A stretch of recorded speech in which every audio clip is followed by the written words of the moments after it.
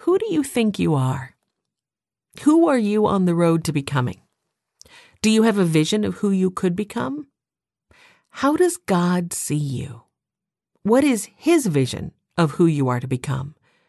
Ask Him that question and then wait for His answer. Having a vision of who you are becoming informs your present. We live today knowing who we're going to be tomorrow.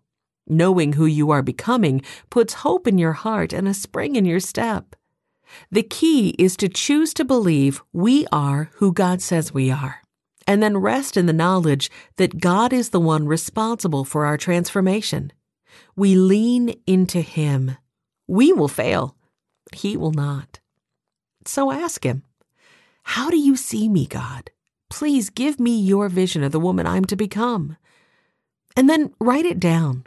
Write down what you hear from God, or merely what, by faith, you choose to believe is becoming true for you because you want it to be.